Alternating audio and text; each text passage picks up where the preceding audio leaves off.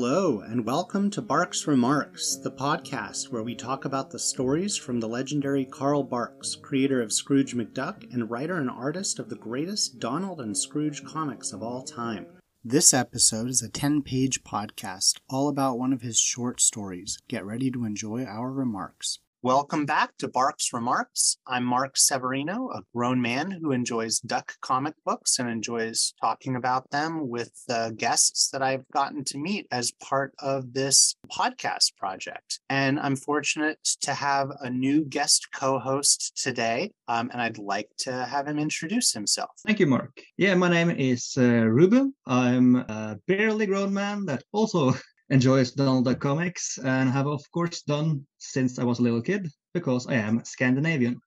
Yeah, I've said before that I feel like the Scandinavians have kind of partial ownership of the Barks comics because you folks, you appreciate them so much more out there. It's really a part of our culture. We use Scrooge he's like an image of a rich, greedy man, almost of capitalism itself sometimes. And Gus Goose, whenever you say that someone's lazy, you're a Gus Goose. Oh, you call him a Gus Goose? Yeah, pretty much. That's awesome. Yeah, it's really embedded into our culture. That's my impression, that you could reference the Scrooge and Donald stories and people know what you're talking about. I grew up being such a big fan, but never getting to talk to anyone about them or having that sort of shared recognition. So it's a real pleasure to get to meet people. And today we are doing an episode of the 10-page podcast where we look at one of Barks' many shorter 10-pagers. We usually do the adventure length stories here, but I like to take a break and really enjoy some of these funnier ones because Barks did a ton of these. And today we get to talk about the Master Rainmaker. I'm really excited, Ruben. I gather that this is one of your favorites. I do. Because as a child, I actually was more into the 10-pagers than the adventure-length stories. I don't know why. I was probably more of a comedy guy as a child. I wasn't in for the thrill. I was in for the laughs. So I really loved the 10-pagers. And of course, I loved the series the stories where Donald Duck mastered some profession. And, well, we all know what happens at the end. Oh, yeah. That's a great point, right? Because this story is one of those stories that is where he gets to master some profession. I first read this one in a collection, one of the albums that Gladstone Comics put out I think it was the late 80s.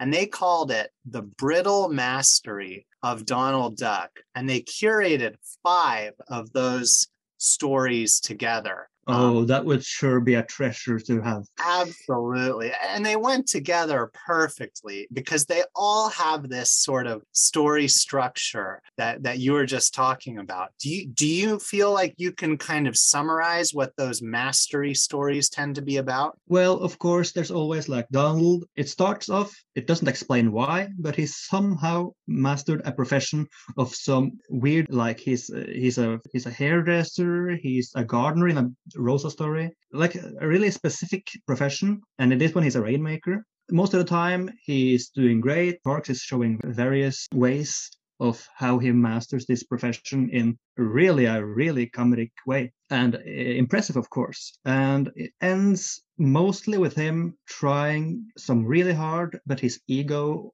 or something like that knocks him over, and it ends off with him. You're absolutely right. Right? He's at the height of his success with it, and exactly. Then comes the downfall, and he tips over. Yeah, and it's great. Like you said, there are these really obscure or unexpected professions, and this might be the best one of the Brittle Mastery stories. Maybe. I love the Master Wrecker. I think that's a contender, but this one is just such a joy to read. I've got to wonder, right? You're Scandinavian, you're from Norway. Does this story feel like relatable? I know that it's very cold in Norway, but obviously you guys do get some measure of rainfall. Is there a lot of farming? It is, and I live in the eastern part of Norway. Well, there is a lot of farming in Norway. Right. So It's mostly farming, fishing, and woods. Yeah, lumberjack. lumberjack. That's yeah. Yeah.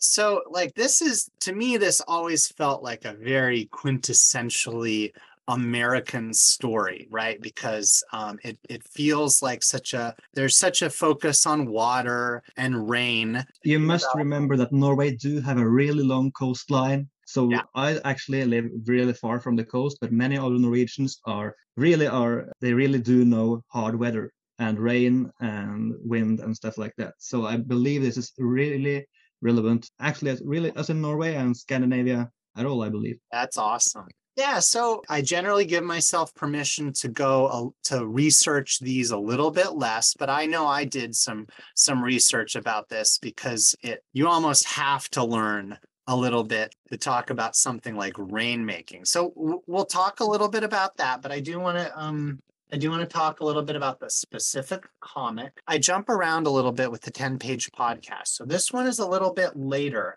than where I am with the regular chronology for the adventure-length stories. This one was first published. It has a publication date of September 1953. And this of course came out in Walt Disney's Comics and Stories in the United States.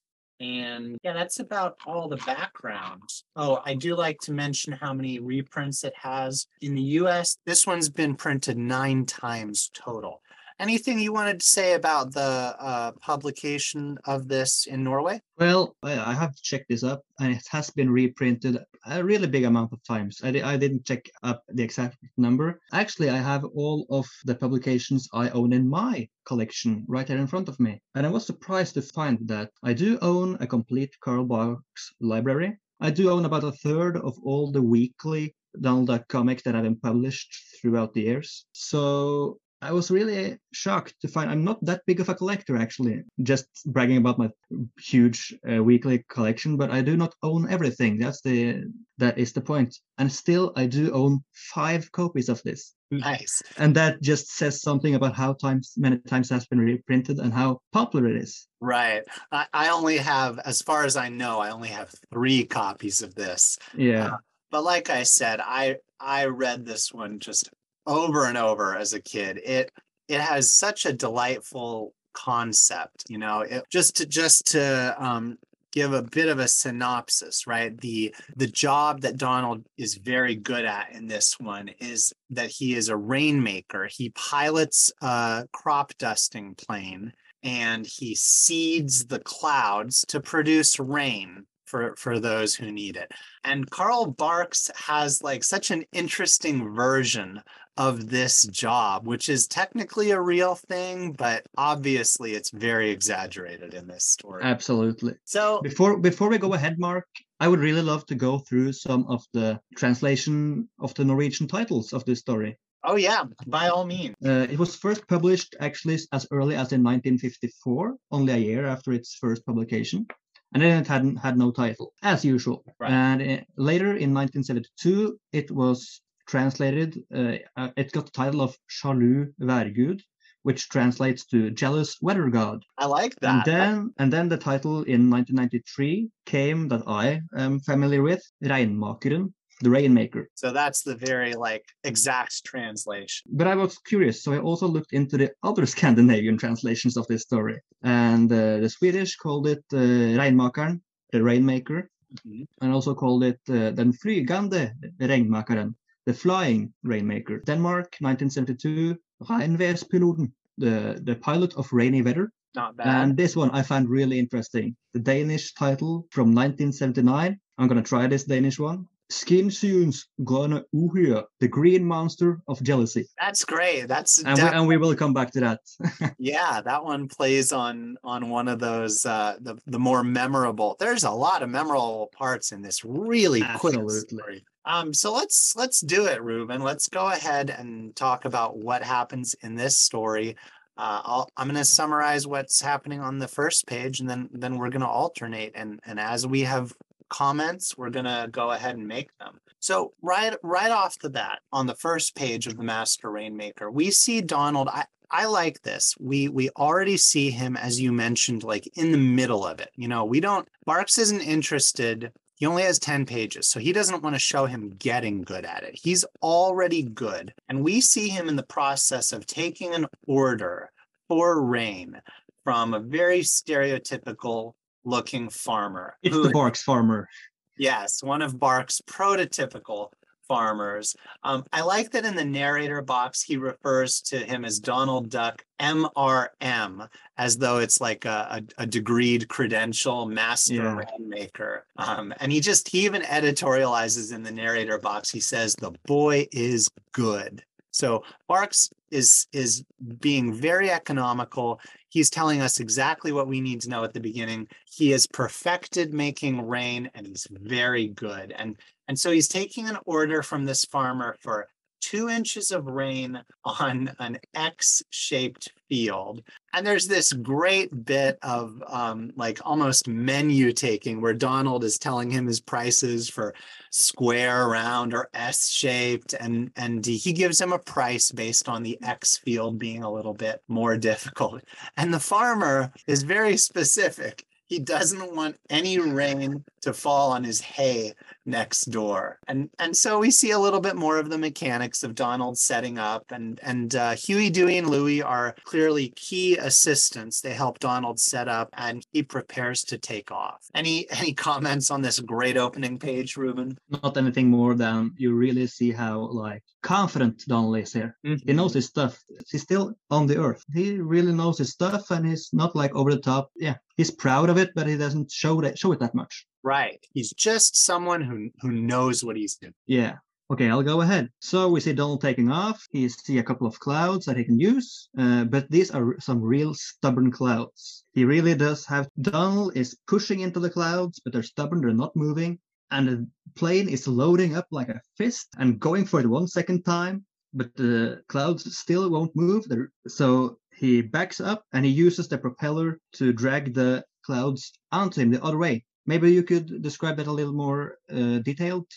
I think you caught it, right? They're very stubborn. So he's like anchoring the plane with like a tow line and using his propeller to blow them backwards. Exactly. And we've got this great element where the clouds are much more physical than true clouds are, right? Like they have a real sense of something. They're like marshmallow. Yeah. They are like marshmallow. And I love the little like almost bulldozer blade that he's trying to put. Yeah, and I really love how the bulldozer blade is right in front of the propeller. You actually just like block what would make the plane go forward. We'll just ignore that. It looks great. It's a great tool. Right. That's our cartoon logic there. So Donald on the next page, he manages to herd the clouds where he needs them to be over the farmer's field. And we've got these great panels of him using the plane to essentially shave bits of the cloud off so that it forms this perfect X. And then he seeds the clouds. He drops some stuff on the clouds to produce the rain, and the clouds start the rain. And we kind of cut to the farmer and his wife, I assume also a farmer, and they are admiring the rain. And there's this just fantastic gag where the drops that are falling on the property line even have one flat side to come right up. Yeah, it's a favorite of mine. It's really memorable. So even the drops that falls on the top of the fence, they won't cross over to the other side of the property. They stop in the middle. They're not going any further, and I love that. I think it's one of the most memorable things in this story, and it's delightful. It's over the top. It's super cartoonish, but it works within the context of this story. It does.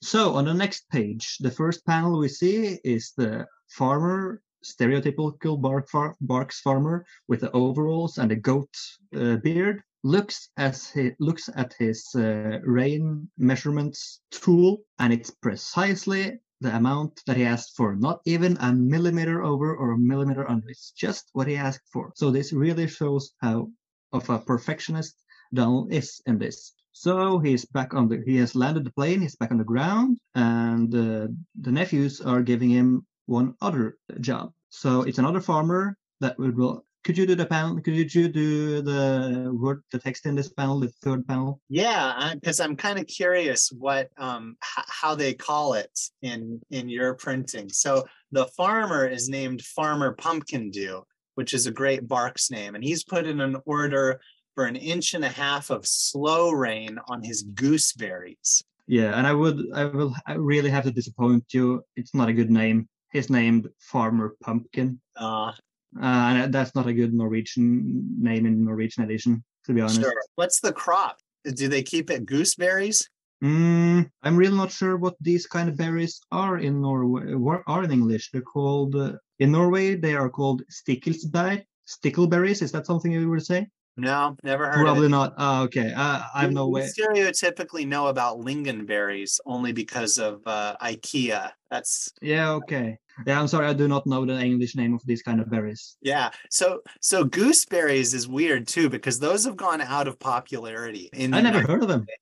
They're you do not see them. I think that they were more popular when these were first published. Okay. But I don't even know what they are. But I've never seen or eaten a gooseberry. Yeah, okay. So it's a square plane, so it should be easy. But in the middle of it, his wife is having their wet, cleaned clothes out for dry. She doesn't, and the wife sure doesn't want their clothes to be wet. So the nephews put the tool on the plane. Donald makes ready for another flight, and we fly over the property. And it's really simple. It's really square. It has the house in the middle of it. We can see the wet clothes in the middle. And Donald, of course, he finds nearest cloud right nearby, and he starts bumping and thunking it to be just the perfect square size. And then he does the same thing as he did in the last page, where he's shaving off the top of the cloud. It's just like foam. And he pushes the top of and it goes just like foam. It's lovely to see. Yeah, I love the art in general of seeing him manipulate the clouds. It's a delight to look at. And so on the next page, we get the little payoff of that tool you were talking about that they put on, where he turns into a corkscrew maneuver, and he just carves out this little disc-shaped empty spot to address the farmer's wife's laundry that's out to dry, and we get this perfect rain. This farmer has ordered a slow rain, right? Yeah. There's a great gag in English. His wife asks, "Is that rain slow enough for you, Hiram?" And he says, "Yep, them drops even stop and look around before landing." And we see another great gag that's just so over the top about what a good job Donald is doing. The little space that he's cleared for her laundry even accounts for the ruffles on her party dress. Yeah. Yeah, it's hilarious. And then at the very end of the page, is where Barks kind of sets up the downfall. He has a narration box that says, like every other genius, this fabulous rainmaker has a weak spot. It is, of course, a girl. And we see Donald with the thought balloon thinking about a giggling daisy. And it's a heart-shaped thought balloon as well. Yes, which is a nice touch. Yeah. Oh man, this next page is great. Tell us about this one. Before we do that, I would just like to comment something about the corkscrew. Yeah. Because it kind of bugs me in a way but in Norwegian translation, we see that he drives up, he's screwing the waves go screwy as they go up, and then on the next panel, you can see him coming on the upside of the cloud with that big, it looks like a cork. But in the Norwegian translation, he basically says, "I feel just like a corkscrew." And I kind of think that's just it's too much. You don't need that. That's what you see. Yeah, it's a little inelegant, huh? It's not show don't tell. It's show and tell, and that's you don't need it. You really don't need that a couple of times. Yeah.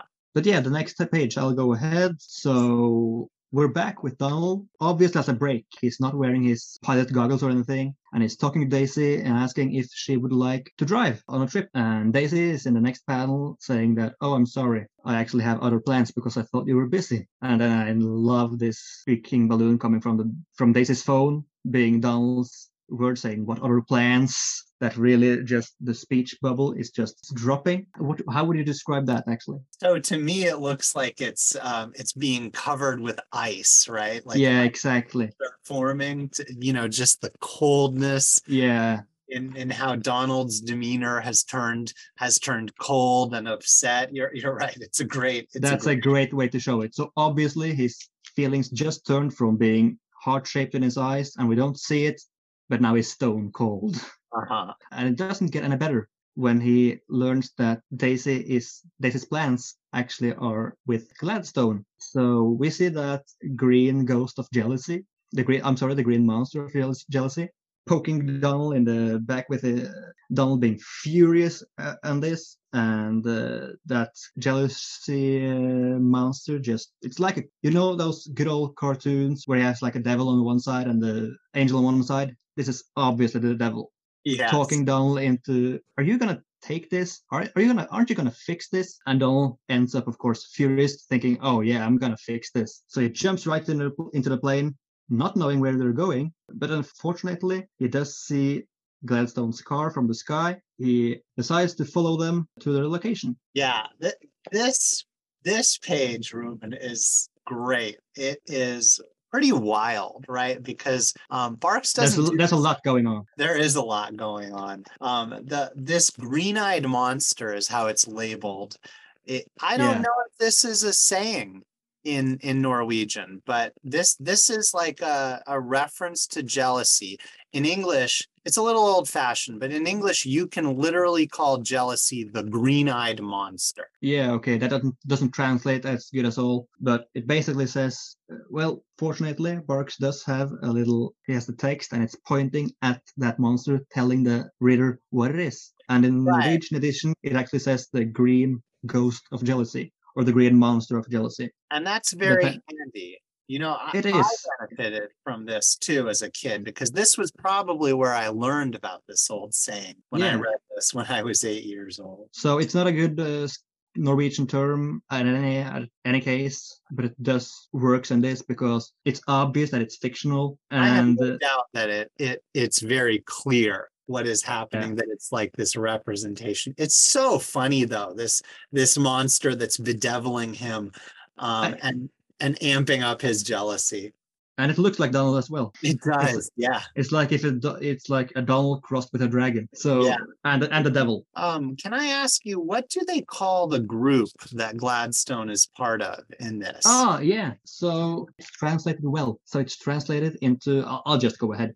It's called the Idle Dandies in English, and in Norway they call it Dagdriverklubben, which is basically the day driver club. And the day driver, I believe that's a term that doesn't work in English. I mean, if I had to guess, it's someone who doesn't have to work and just goes off for like a nice pleasant drive. Yeah, it's a person that does not want to work, actually. So yeah, they're just like, they would rather just lie under a tree looking at the other people work. That sounds like a pretty good translation to me. Solid, at least. Again, going back to what I said at the introduction about these characters being so implemented into the Norwegian culture. Actually, Gladstone Gander and Gus Goose again are excellent examples of day drivers. Right. It's such a weird, they're called the idle dandies, like you said. And it's such a weird old-fashioned term. Dandy is like someone fancy. Exactly. But that term is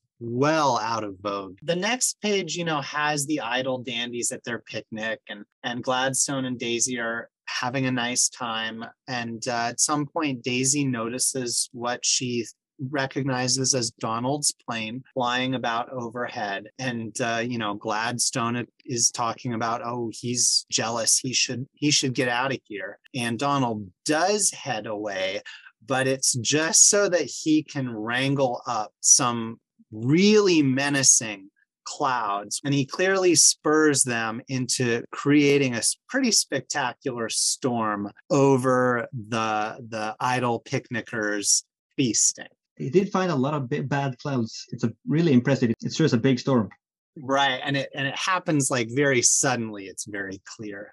Absolutely. So I do really enjoy how the comment really early on this page where Daisy says that, oh, isn't this weather just lovely. And Gladstone, of course, says just, would you like to say Gladstone's line here? Yeah, he says it's always perfect when I'm around, referencing the Gladstone luck. But you're right, it's a nice setup for how the weather is great and is obviously going to take a turn. And also, right before we see Donald and what clouds he have found, we can see the Idle Dandy Club. They're really having a ball there. They're really hungry. Yeah. They're just throwing themselves over that food. So yeah, Donald now have gathered the clouds, and the club down in the valley is now really feeling how that storm is gathering up on them, and they are finding it better to just leave because this storm is not a place for a good picnic. And Donald doesn't think that this storm is enough, so he is dropping that weird powder on these clouds again with Blizzard. So now Donald and Gladstone, and all the other people at the club, oh my god, it's snowing. They really do have to get going now. But unfortunately, Gladstone's really fancy car won't start because the motor has frozen. So even though the Idle Dandies really hate doing this, they find out that they would have to stay and do the job of making a fire. Yeah, this is it really shows a crisis scene right there. Yeah, you're right. This is neat how it's shown how quickly Donald's been able to turn the weather. Absolutely. And this all happens again so fast. It's just a couple of pages. He's working so quickly with this. On to the next page, is where it really takes a turn. Donald decides that he wants to look at his handiwork, and so he prepares to dive through the clouds, and his plane just crashes spectacularly as though it's run into the ground, because it turns out he has overseeded and the clouds have turned into a solid dome of ice. And so now we've got this terrible situation where Donald has gone too far. He's mastered his craft, but it's backfired on him because he's let jealousy provoke him into this calamity where everyone below is in danger of the clouds shattering and crushing them. And so he's forced to parachute through this one hole in the clouds and warn them to get out. And they initially are ignoring his warnings because they've got a fire, and because they are the Idle Dandies, they say, we're just going to wait here for the highway crews to rescue them. These people, they don't walk, they don't run. They are lazy people. They only use their cars if they're moving somewhere. Right. I just noticed this, and I didn't check this against my other reprints, but the dandy that's in the background on the last panel of this page has a shirt that is colored suggestive of Charlie Brown. Oh, it's the Charlie Brown. Yeah, I never noticed that as well. Those little zigzags. So I guess it looks like that on yours as well. Yeah, and it's colored yellow as well. Yeah, that's interesting. The Peanuts, they did exist at the time, didn't they? Yeah, I think Peanuts started out in the... That's 40s, 50s? I think it must have been about a contemporary. Here, I'll take a look. When did Peanuts start? First published in 1947 and renamed Peanuts in 1950. So that's a fun little gag, apparently, or a really surprising coincidence. And we also should mention that these clouds, they have frozen, and the reason they're not dropping down is because they're resting on the mountain tops. Yes, that's an important catch, right? They're not just hovering in the air; they're kind of resting on mountaintops, like you said. So when these clouds will melt, basically a bunch of big ice blocks crashes into the valley. So really, Donald really put people in danger here.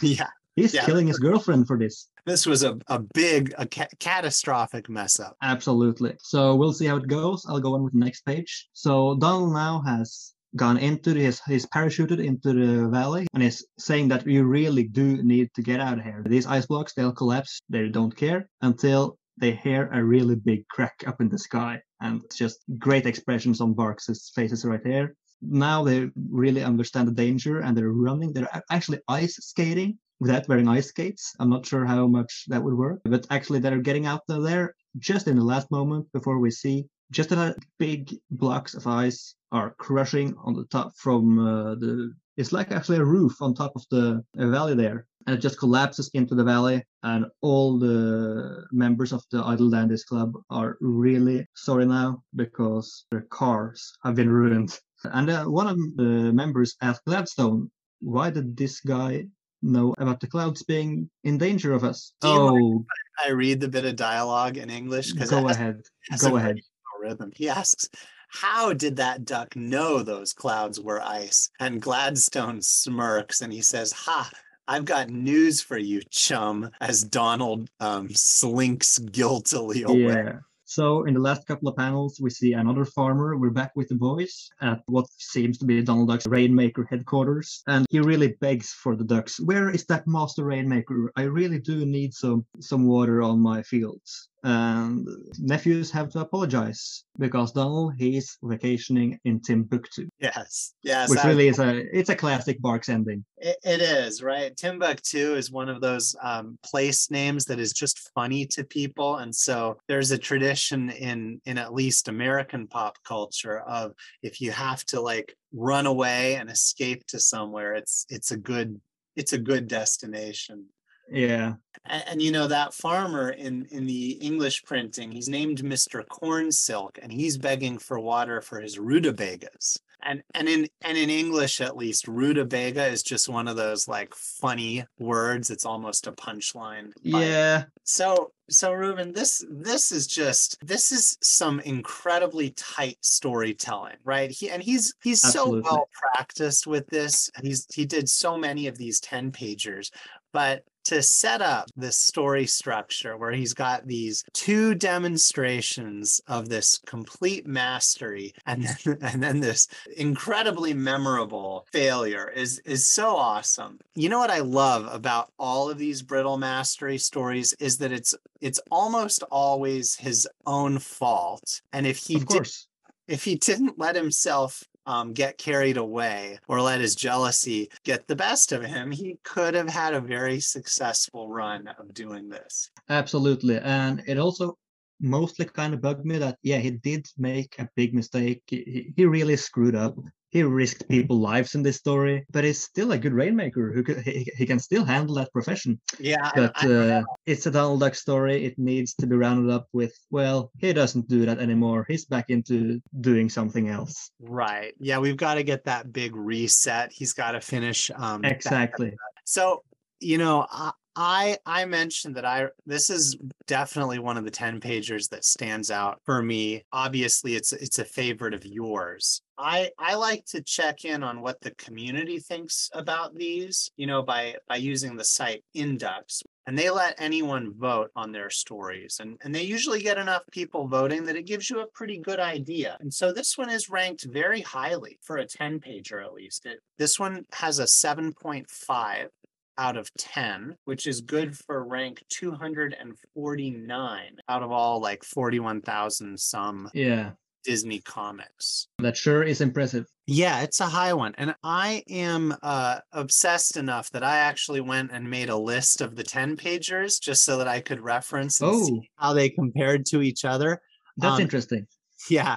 And so this one, let's see. So as of when I made this list, this one is the 18th highest rated of all of his 10-pagers. So this is obviously very highly regarded, very well remembered. And it's such a great high concept, you know, the rainmaking. I didn't really talk too much about this, but rainmaking, I learned a little bit about it. I don't know if you looked up too much about it. Yeah, I have. I looked at a couple of YouTube videos. To me, the interesting thing about rainmaking is that it's a very inexact science, right? There's a lot of disagreement over how well it works, if it works at all. You know, I learned that they used a rain stuff to make it. They'll silver. Can't remember what kind of silver they used to seed. They use like CO2. They use silver. They use even just dry ice. I didn't see any like being anything critical about it.